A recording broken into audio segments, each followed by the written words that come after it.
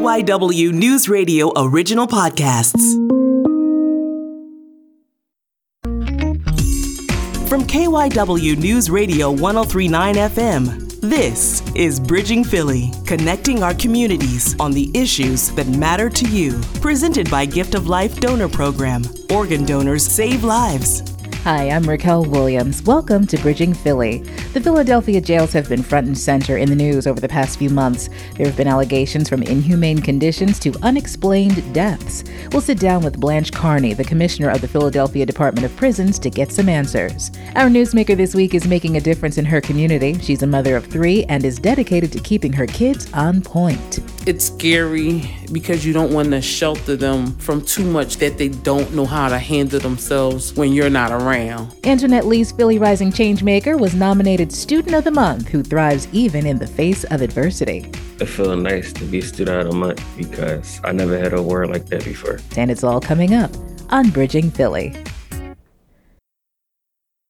Claire Shubik-Richards is executive director of the Pennsylvania Prison Society. She's been extremely vocal about what she calls the city's continuing denials of the dangerous and inhumane conditions in the jails.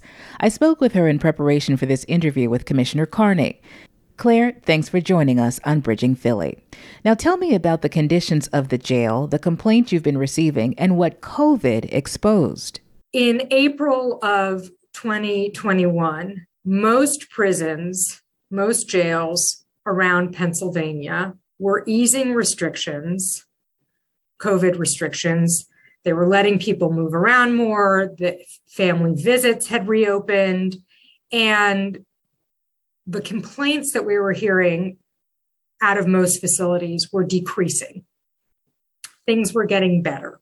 But in Philadelphia, complaints to our helpline were doubling. And they continued to increase month after month. And that's when we started really amping up our look into what was happening in the Philadelphia jails. I mean, just the number of mothers calling us in tears. And we also started to get, I don't want to give the impression that it was a lot because it wasn't a lot, but we did start to get 1 or 2 calls a month from correctional officers at the jail wanting us to know that there were real problems. So while most of the state was, jail conditions were improving with widespread vaccination and the lifting of COVID restrictions, in Philadelphia, it was quite the opposite. Now, does all of this fall on the lap of the Department of Prisons Commissioner Carney? Does she have the backing and support of city officials to do something about this? Commissioner Carney is in a difficult position because she actually doesn't have the authority to solve the overall crisis at the jail. The crisis at the jail is a confluence of too many people in custody and too few staff and some poor management practices. Now, the poor management practices are within her purview, but the too many people and too few staff are beyond her control. The staffing issue at this point is a mayoral and city council level crisis, right? It involves union negotiations and bringing in extraordinary temporary staff. They're in such a staffing deficit. The regular hiring practice is no longer simply what's needed. I mean, there are hundreds of people who need to be in those jobs yesterday. And the too many people in custody, that can be resolved either through the courts, again, not Commissioner Carney, the courts taking expedited measures to move to process cases through so that people get out more quickly, get sent to state facilities if they're sentenced, or go home if they're not convicted. Or it requires the city leasing space in another jurisdiction's jail. All of those things are beyond her control. So Commissioner Carney is often left on the hook for a problem that she has to deal with day to day. I mean, it is a crisis, but is not a problem that she can resolve. And so my heart goes out to her. But this is a real crisis. What I have seen with my own eyes and what we have heard from hundreds of people in custody and their families is not an aberration. In your opinion, how has the city as a whole dealt with this situation? You did say there have been some improvements, but is the problem wholly acknowledged? Two of the things that have struck me by the city's public statements on the crisis in the jail, either it has been to say, oh, lots of jails are having problems. Just because we're having people kill each other and get assaulted and blood on the ground, that happens lots of places. Well, first of all, that's troubling in and of itself. But secondly, the crisis in Philadelphia is of a proportion that is unique. I have not done an analysis of the fatality numbers since the end of the calendar year, but we closed last calendar year with an absolute total of more fatalities than Rikers Island, a jail that is significantly bigger than Philadelphia. In fact, we were noted in the New York Times for having the most fatalities in a jail. So when the city says, oh, well, lots of jails are having this crisis, first of all, in the Commonwealth of Pennsylvania, we're not seeing this in many jails. But also, I mean, there are some, but we're not seeing it across the board. But secondly, even nationally, we are an outlier. Let me pull up that number for you. But the other thing that is disheartening when city officials don't acknowledge the problem and its scope is that they also act like it's a force of nature that they have no control over. Oh, this is just a thing that happens now. When there are some very concrete, albeit difficult, but concrete steps the city could do to end this crisis. This is a crisis completely within the city's control. They can bring in emergency staff, either through the National Guard or through temporary staffing. They can reduce the number of people in that jail, either through expediting the court process, emergency orders, or renting space in another facility out of the jurisdiction. It's solvable.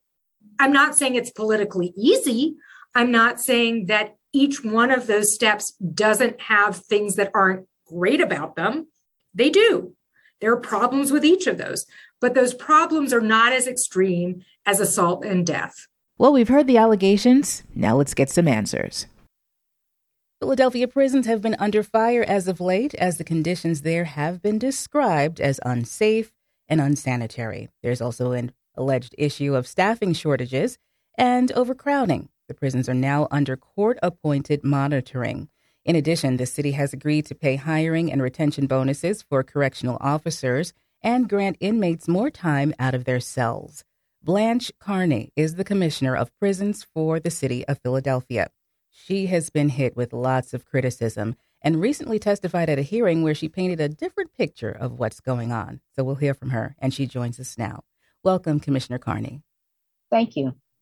For those who are not familiar with you, tell us all about your background and how you grew into your role as Commissioner of Prisons for Philadelphia. Well, I started my career with the Philadelphia Department of Prisons in 1995 as a social worker. I promoted up through the ranks of the social work side, and all along my professional career, I've worked closely with uniform. And then I was fortunate to be appointed by Mayor James Kenney in 2016, and I'm serving since that point as the commissioner. Well, there have been several issues at the prison facilities that have been reported this year, and I'd like to get your take on them. First, staffing. Now, according to a report by the Philadelphia Inquirer, there is a 36% staff vacancy rate, which translates to a shortage of about over 640 correctional officers. Is this accurate? Has it grown? And what led to the issue? So step back just briefly, pre-pandemic, I had reduced the vacancy rate from 16% to 5% in 2018, and we were on course to continue to depopulate and decrease the prison population. And then the pandemic hit. And that really halted all of the efforts that we were working towards. And so when the pandemic hit over these last 24 months, we have been impacted, not just here in Philadelphia, but nationally as part of the Great Resignation. We've had individuals either retire early or leave the department for various reasons. This pandemic has, really significantly impacted our operations, where our 36% vacancy rate has really impacted the staffing coverage. However, we've managed with the workforce that we have. In all of the interviews that I've stated since the onset of the pandemic, you really have dedicated workforce here, civilian and uniform, who do report to work. But we're also encouraging individuals and have encouraged individuals who are employed with the city to report to work to support those individuals who stand up. So as part of the Great Resignation, I think there was some sense that we wouldn't be impacted, but we've been impacted as in other law enforcement departments, and we have to work to rebuild back. We were fully operational department, but we had to scale back, pivot, and readjust how we operate these facilities with the workforce that we have, and also trying to build back our workforce, because this pandemic has had a negative impact on our staffing levels. What's the most challenging impact that COVID has had on your prison operations in general? We're not fully operational. We're working our way back. Pre-pandemic, on any given day, you had incarcerated individuals participating in various programs, services, activities, vocational training, work assignments, educational programs. We had fully operational legal visits, visitation. People were going to court frequently, and we were a full operation. What the pandemic has done was we're in the process of a modified and phasing back to full operation. So we're still working to bring programs back online. We have some virtual programs, we have in-person programs, but it's not to the large scale that we had pre-pandemic, because we are still in this pandemic. We still have to manage it to make sure that we can mitigate and manage any potential spread inside our facilities, not just to keep the incarcerated population safe, but our workforce safe as well.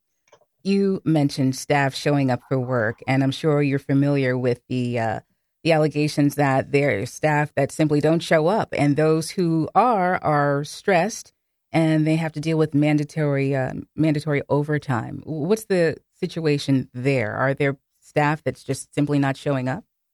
Yes, there are, and we encourage all staff to report to work, to support their fellow colleagues, uniform and civilian.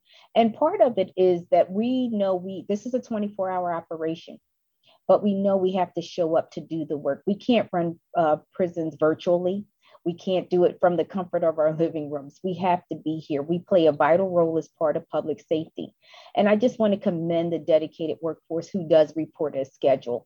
We do know that they are working overtime. And when we have fully utilize our entire workforce, it really does lighten the load on those individuals who are reporting to work. And so this is, from the very beginning, this has been my message. It's really to encourage those folks, but I have to commend those folks that show up day in and day out. They do the job for which they're hired, and they do it with dignity and fidelity and tenacity, because it hasn't been easy, but they're doing it. But the goal here is to rebuild back our workforce. Well, I know I can't just not show up for work, Commissioner Carney. Why aren't some employees showing up for work, and what are the repercussions for those who don't? So we are following policies and procedures. We do grant accrued leave time off, for everything is per the policy. But when we see that there are individuals who, there's no additional supporting documentation, we're engaging those folks to come back.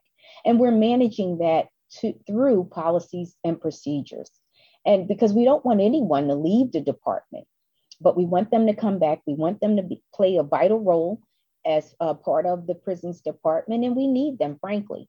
While we can acknowledge that the pandemic has had some impact, that's part of the rebuilding back process, is that we have to work to come back and increase those staffing numbers, and to support the existing workforce who are doing well above what we're asking them to do. Do we know why they aren't coming back, or why they haven't showed up? It could be for various reasons. And I think one of the things is that we deal with human beings. I think it's easy to think of corrections as robotic, but people are human beings. As in any other workforce, people have taken self-assessments. We saw that 4.5 million people left the workforce. So when we talk about the Great Resignation, and this is by the Bureau of Labor Statistics, I think there's this understanding that we're not part of that. And we are. And so if we're clear and we're saying 4.5 million people left their jobs, guess what? Corrections falls right there. And this is nationally. But, here in Philadelphia, we can't be seen as a separate entity or department, but we're part of that labor statistic. Are you open to temporary staffing? Yes, we are. We're exploring that. And again, that all has to be negotiated. Inmate safety has also been called into question after reports of things like riots, violence, fires. Are the inmates safe? The inmates are safe. Have we had incidents? Yes. And let's put that into context. For pre-pandemic, you didn't hear much about the prisons because we were fully operational. We were actively engaging incarcerated individuals with a variety of programs, education programs, and I've mentioned those before. You didn't hear it. We were going on the right path, decreasing the population safely, making sure we had the correct people in custody. Then the pandemic hit. Incidents started. We have had individuals in custody over 24 months that are pre-trial, still waiting their day in court. Frustrations build. We're working with the workforce that we had. We had to go into a modified operation where we weren't as robust in programs and services. So those are some of the incidents that did occur, and they're happening nationally. I can't say it enough. Philadelphia is not alone in this. We're trying to really put the lens on what is happening in corrections nationally. But those have heard our main focus is to keep the population safe as well as the workforce. And we have been responsive when we've had incidents. And I think one of the things, it's easy to point out all the things that are wrong, but did we maintain our responsivity throughout every response? Yes, we did. Okay. I did have a chance to speak with Claire Shubik Richards, and she is executive director of the Pennsylvania Prison Society. She says she's received reports of pretty bad conditions, and we've documented individuals describing rats, mice, roaches running amok, and other inhumane type conditions. What's the condition of the prisons like? Are these descriptions accurate? They are not accurate. And Ms. Claire Shubik Richards and representatives from the PA Prison Society have been given unfettered access throughout the pandemic. They've come in, they've toured the facilities, they've spoken with individuals. And I do respond when Ms. Claire Shubik Richards provides information. But what we've asked her to do is to give us the specifics. Who, what, when, where, why, and how, so we can properly investigate. It's like if I made a police report and I'm reporting a crime, but I don't give you any more specifics. We need that information. The jails are clean. She has access to them. We're not seeing the same thing she does. And let me tell you, no one building in the city of Philadelphia is going to be exempt from a little creature coming in through some crevice and getting in. But we've had a long-standing pest control contract that predates the pandemic over years. We're doing this anywhere you have individuals, you have food, you have debris, we clear that out. We make sure that any trash is collected and discarded accordingly. And we are surrounded. We sit on 25 acres of footprint, and we're surrounded by water and grass. So we have an active pest control. We address it as routine. I don't want anyone living in squalor or poor conditions because I'm on site every day. I'm not home in the comforts of my home trying to manage it. I'm on site every day. So as I'm walking through these facilities, the facilities are clean. It's also been reported, Commissioner Carney, that inmates have been missing meals, living in filth. I know you said that everything is clean. And that logs were allegedly faked to reflect the contrary. Is there any truth to this? There is no truth to that. We've maintained our food contract. We've missed no meals. We serve 3 meals per day to a population on average of 4,500 on any given day. We simply have not received any of those complaints where someone is saying, hey, I'm not being fed. It's simply not true now. If there are individuals who insist on reporting that, give me the information. But we know these meals are delivered to all of the individuals 365 days a week, 3 times a day, 7 days a week. You know, at one point, Richards has suggested that the National Guard was needed to keep order in the prisons. What's your reaction and take to that? My reaction is that even if you were to take advantage of that opportunity, they are not specifically trained to do corrections. The National Guard, I respect them. They do a wonderful job. But you cannot simply place the National Guard inside an institution, correctional institution, absent weapons and think that it's going to go well. There's specific training to being a correctional officer, how you interact and how you get folks engaged to go from point A to point B. That was not the answer.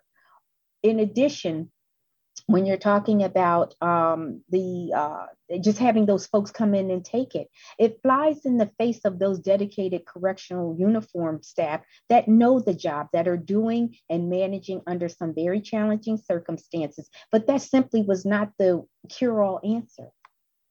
Okay.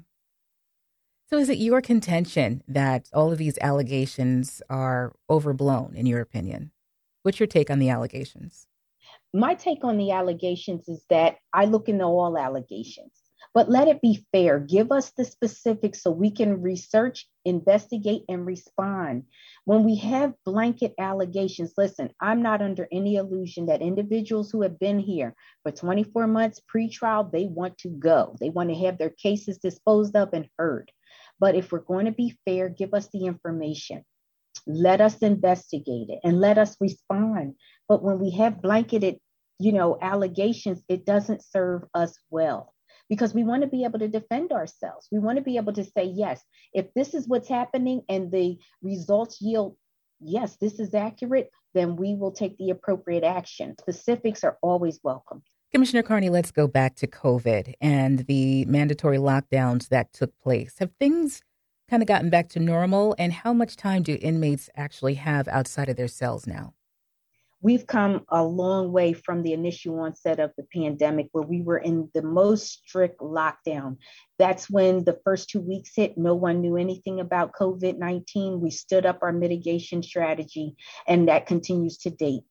We are headed back in the right direction to reopening, but we have to do it safely. So folks are coming out of their cells still in cohorts, and we're getting individuals out on hours per day. And this information is reported, we're tracking it, and that is our goal. We're in some facilities, we're upwards of 8 hours per day. It does depend on our staffing levels. We are not in a position to just fully reopen just like that. Why? Because we're operating safely based on the workforce that we have and the population, but folks are getting out of their cells. Okay. What percentage of the prison population, if you have that on hand, is in solitary confinement? And are there any issues that have surfaced with regards to mental health in that regard? So when we talk about solitary confinement, we're talking about individuals in segregation, either for or policy violations or a threat to other individuals. Our behavioral health services have continued throughout this pandemic. Individuals are still engaged. They still receive medication. They're still being assessed. During the pandemic, similar to the hospitals and the healthcare staffing, we were impacted. And we had a few cases where instead of having our services every day, we had a slight backlog. We're working our way back to fill those vacancies, but behavioral health has been maintained throughout this pandemic. Is it at the same levels? No, but are we engaging individuals? Yes. Are they receiving treatment? Yes. Are they being evaluated? Yes. But it's all driven how we're managing the population and service delivery in a pandemic. How do you feel about the independent monitor? And is this a step that you welcome? I do welcome that because I and my team have been in the trenches these past 24 months. We have done a lot of good work. I welcome a monitor to come in that will be able to properly assess and impartially, which is the key, impartially state what the observation is.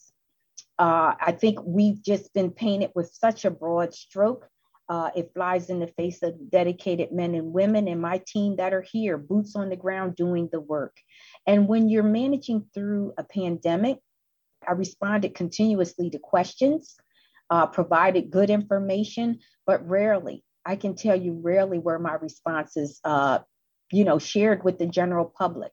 So I do understand what sells. If it bleeds, it leads. I get that. And I'm not even a journalist. But when you take that much time to be that responsive, only to have a word or two delivered and shared, we had to continue with the work at hand.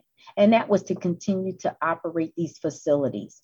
You can't do it virtually. Me and my team came in every day, round the clock, managing these facilities. So I welcome that monitor to take a look at our operations to say, is what was said what I'm seeing? And let them be the impartial party. Because it's always easy to comfort up your home and then command, but you're not boots on the ground doing the operation. What's the current jail population, Commissioner Carney, and what's being done about the alleged overcrowding? So we don't have overcrowding, believe it or not. Okay. We received a MacArthur grant in 2018, and our population at that time was 8082. I talked about how we were on the right path to decrease the population, and we were trending in the right way in 2018. We reduced the population collectively because of that $3.5 million grant where all of the criminal justice partners got together, came up with a set of metrics. We reduced the population by 50% in 2018. We closed down the House of Corrections. The vacancy rate went from 16% to 5%.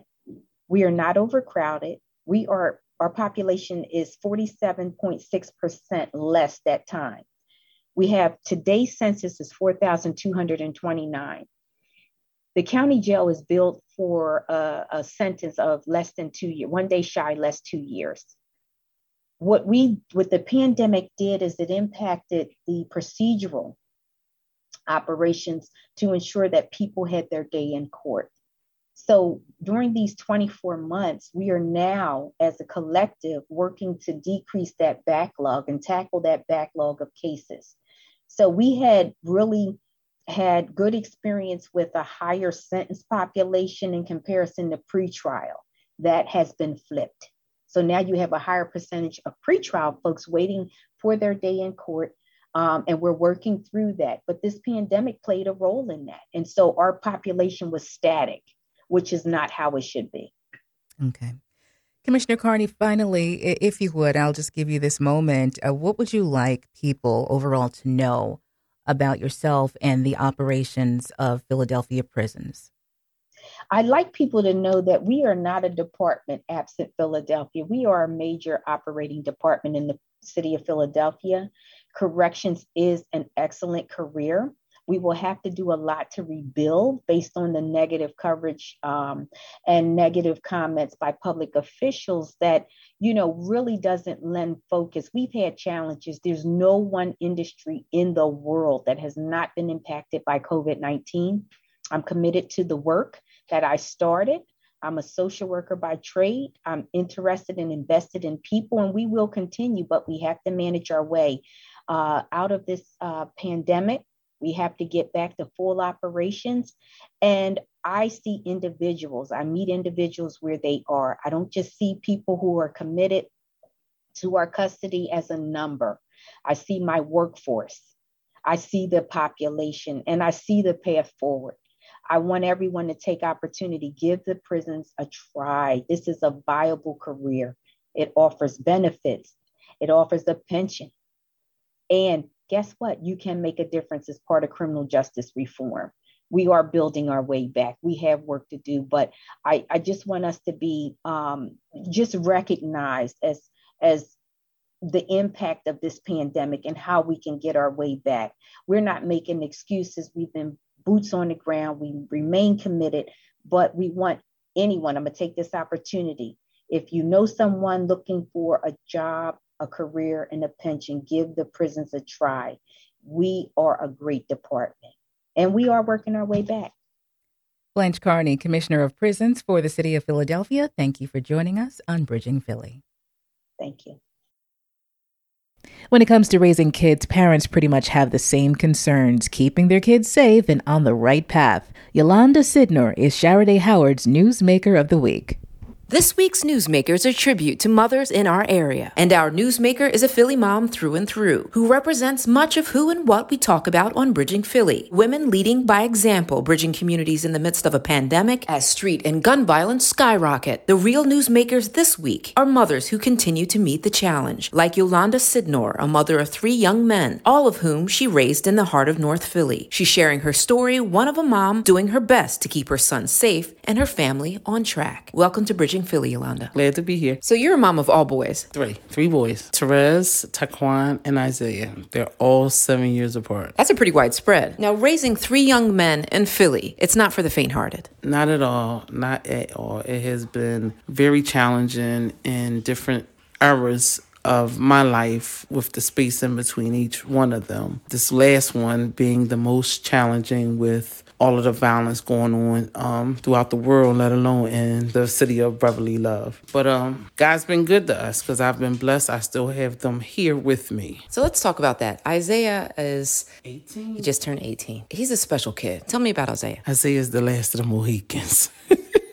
I have grown tremendously from his older brothers, a lot more patient, a lot more open and understanding with him than I have with his brothers. And they definitely let us know that Isaiah gets away with murder with some situations. And I think I've gotten a little lenient, but Isaiah thinks I'm very hard. But he's a good kid, so I don't have to be hard. And he's not in the street causing trouble. You've been able to keep him close. He's listened. He's not into a bunch of nonsense. It's just music that sometimes I don't agree with, but then he points out some good things in some of the lyrics. He's an athlete, so he keeps me busy. And then the thing with the haircut. At 18, he's a barber. He has his own business. Just trying to make sure he gets to and from cutting hair safely has been most of the time the challenge for me. So Philly, like a lot of major cities right now, is going through a spike in street violence, gun violence. How have you managed to keep your boys on the straight and narrow? One, by not being his friend. I will never be nobody's friend. I will always be mom. And I'll try to understand your side in this day and age that we live in. And you have to understand mine because I run the house. It's scary because you don't want to shelter them from too much so that they don't know how to handle themselves when you're not around. And all you can do is, tell them what it is and hope that they see what you see and be able to handle themselves when they're out there without you. So my mom used to always say a mother did her job when she taught her kid not to need them. How does that resonate with you? And I'm 55. I think I will always need my mom. What I've done, and I think I've done a good job, if I can toot my own horn, I've given my sons tools of life, helped them pack a bag so that all of the things that I instilled in them, they packed and they'll be able to take out and pass on to their children. Tools and a skill set that they use day to day because much of their lives were spent in the heart of North Philly and then Germantown. It wasn't easy. I just kept them busy. Like my grandmother and my mom kept me busy. It's always something to do in the house. Woodwork, windows, learn to cook a meal, them laundry, fold clothes, put them away. It was something to do. Tell us about that. They had big brothers, 2 big brothers, big sisters, my oldest and Isaiah. My middle son took classes at the Academy of Fine Art. He can draw and read music. They played sports. So I kept them busy. It wasn't no time for nonsense. And I didn't bring nonsense into my household and refuse to allow any end to it. I picked and choose to my boys make company with so that they can stay away from the nonsense and I can protect them a little better. So you kept them close? Yes, absolutely. Very close. Almost skin close. And clearly it's working, so, if it ain't broke. Now, you made sure that Isaiah and your other sons had mentors. Can you tell us how important it is for young men to have mentors and how big brothers, big sisters played a role in their success? Big brother, I used it with my oldest son, but I was still young too, so I didn't know what I was getting into and how important it was at the time. But here I am with son number 3, 14 years later. I decided to reach out and get Isaiah a big brother. And we had the pleasure and have the pleasure of former Eagles safety Rodney McLeod. Unfortunately, he's going to the Colts. Has been Isaiah's big brother for the last 4 years. And he has been a great asset to the family. Just a delight, him and his wife, the encouragement that Isaiah gets, the links that Isaiah gets from him, the mentorship, just Rodney being a part of these 4 years have been vital to Isaiah's growth. And I really thank God for Rodney McLeod. He's a great guy. Parents are great. We done been at some Eagles games cheering them on. But I can say that big brothers, big sisters definitely had a great part of Isaiah's growth in the last 4 years. So part of the job of being a mom is to kind of create a support system outside of yourself as well. The pastor at Jones Memorial Baptist Church has also been a great influence on my son's life. So I just pushed in the right direction. I thank God for that, because sometimes I felt like I didn't get it right or I'm doing something wrong. And I say that to people that, when they do things that I don't agree with, that what did I do wrong? I didn't do anything wrong. They have a mind of their own, just like anybody else, any male or female. They have freedom of choice, and that's how they learn, by making mistakes. Their stumbling blocks, their stepping stones. So I let them grow that way, just like I did. I know it goes without saying that there's a lot of ups and downs, and it's not easy, but I see so much joy in your eyes when you talk about your sons. I don't even know where to begin with that. It's great, I see the results of the blood, sweat, and tears that I put out. I got great kids, and I may not even say that often enough, and hopefully they'll get to hear this interview, but I can't see my world without them. I don't know if they feel the same way, but I guess the trip to Tampa maybe told me that they did. Tell us about this trip to Tampa. Isaiah came in the house with this beautiful bouquet of roses and this card that I cried for about 20 minutes, that I was just surprised that he took the time out to pick this card out for me. Said so much about who he is and what I am to him. And as I read the card, I could hear him saying those words, so that made me even cry even more. So he was like, "Mom, I'm giving you your birthday present early because I got a tournament this week and I won't be here and you won't be here either." And I'm like, "Well, where am I going?" So he was like, "We're going to send you to Tampa to see Aunt Monica." And I just cried even longer. So it was a great little getaway vacation for me. Different scenery. It was just a change. I needed that. I'm, dealing with life. Just needed a break, and it was great to get away. So that showed a lot of love, that they thought of me to send me away. And you said life issues, because I think a lot of women, a lot of mothers in Philadelphia are taking care of not just their kids, they're taking care of their mothers and their mothers' mothers and aunts, and they're taking care of an entire family. And that's what you've been doing, and it's been a hard couple of years. Can you tell us about that? Yeah, especially these last two with COVID on lockdown, and for me to have 3 golden girls, senior citizens between 76 and 80, to help them out. It has been, don't want them out. And even with the crime, I don't want them out at all. Who are your golden girls?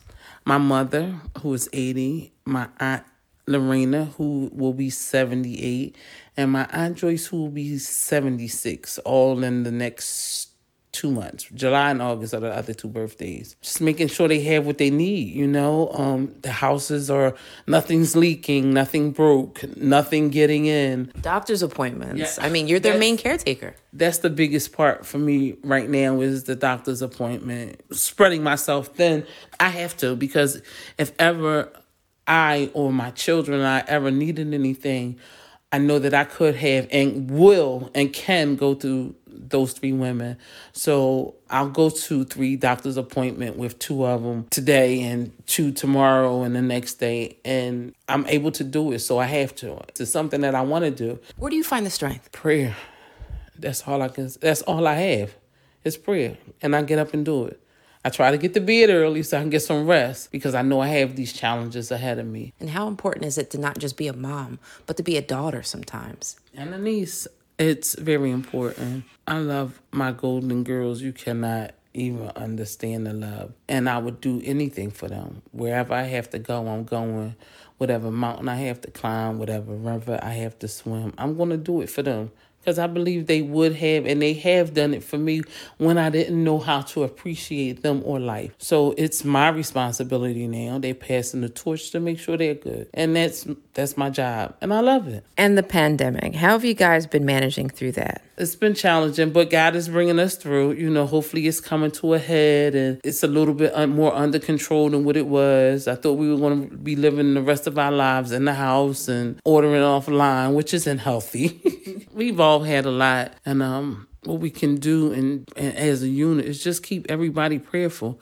You know, I believe things will change. How fast, don't know.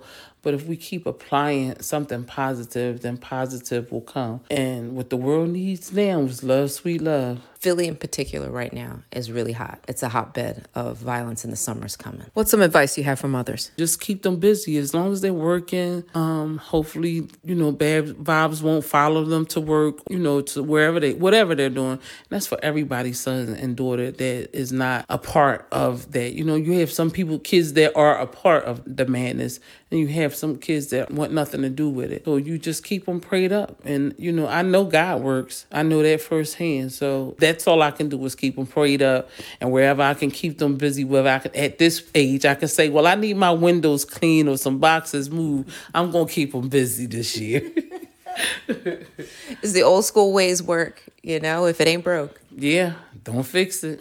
Make it work.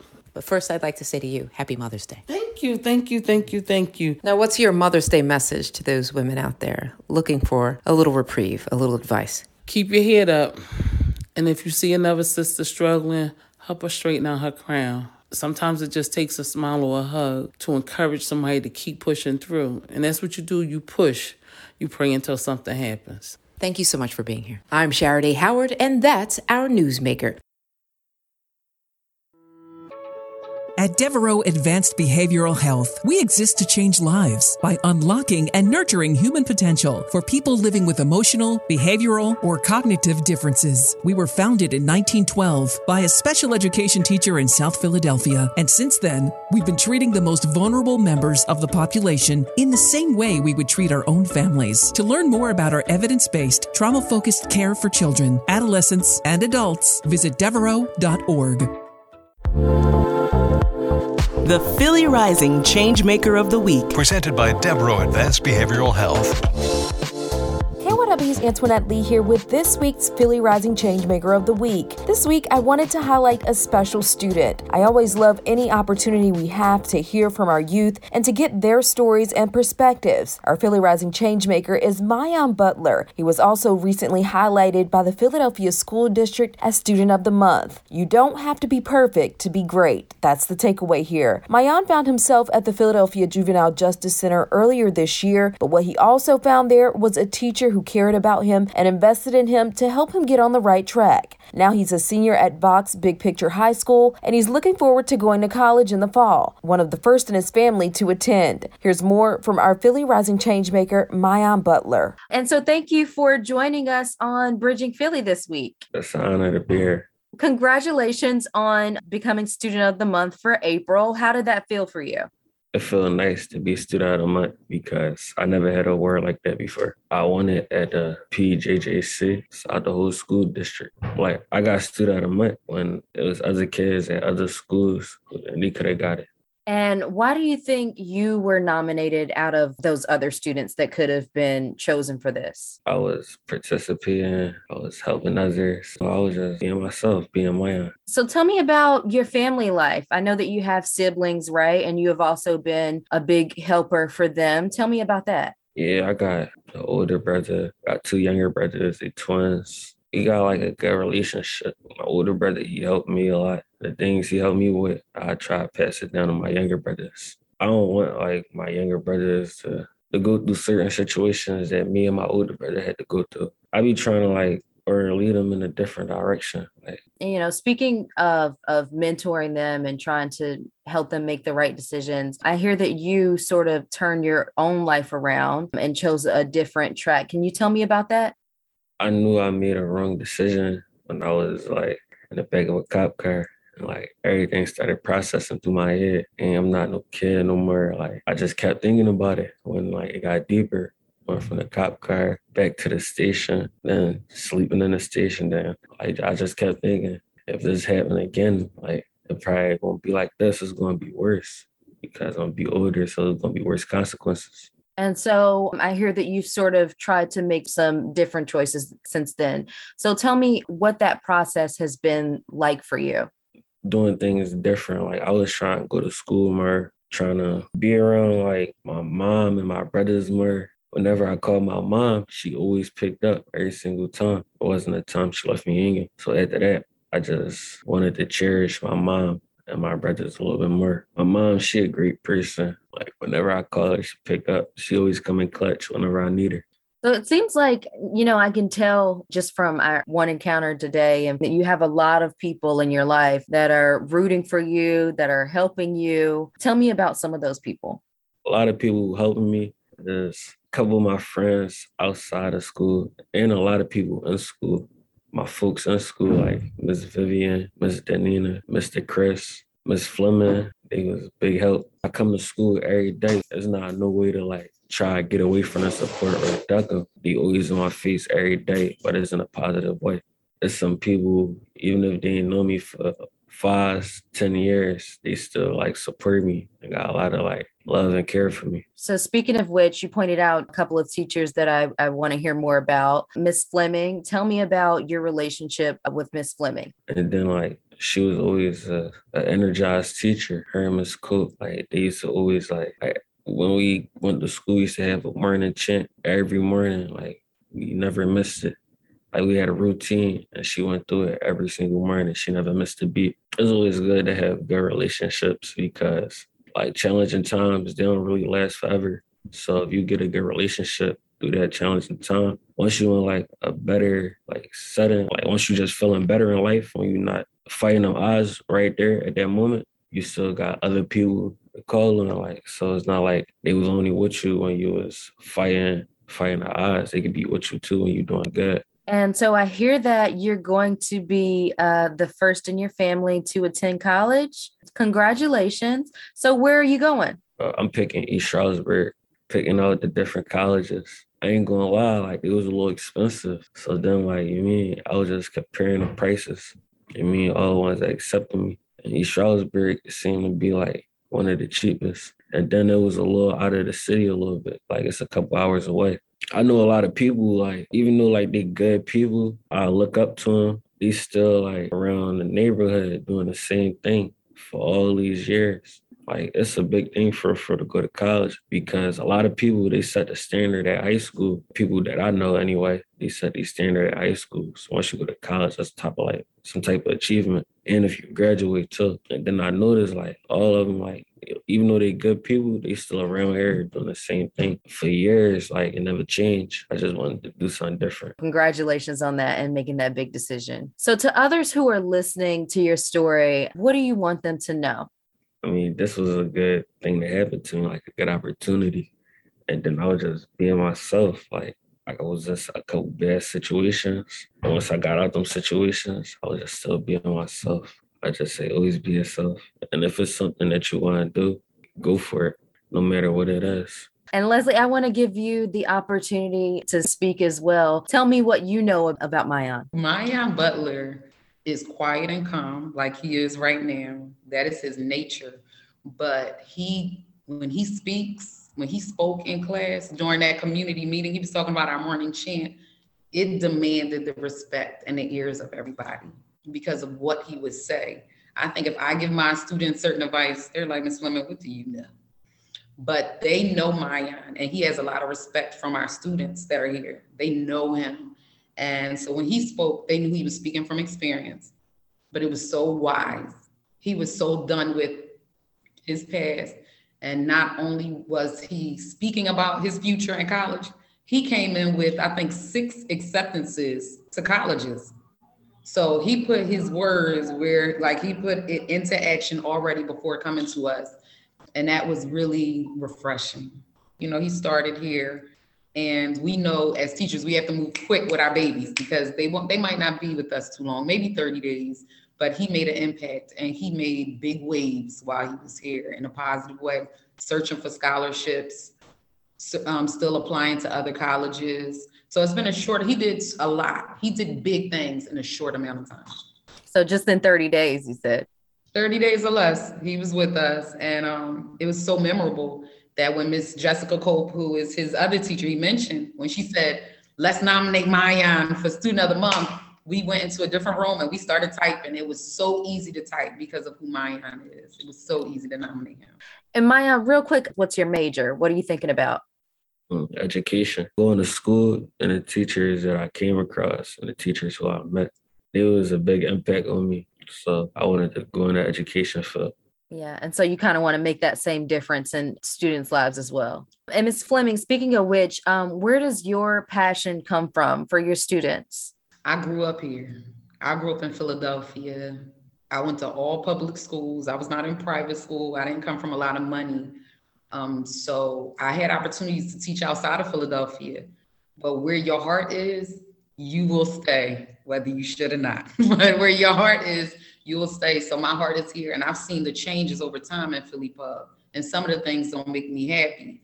So staying here, I get to use my classroom to create that positive space for babies like my baby Maayan, so that they can think differently about themselves. I told Maayan, like, we all make choices, all of us.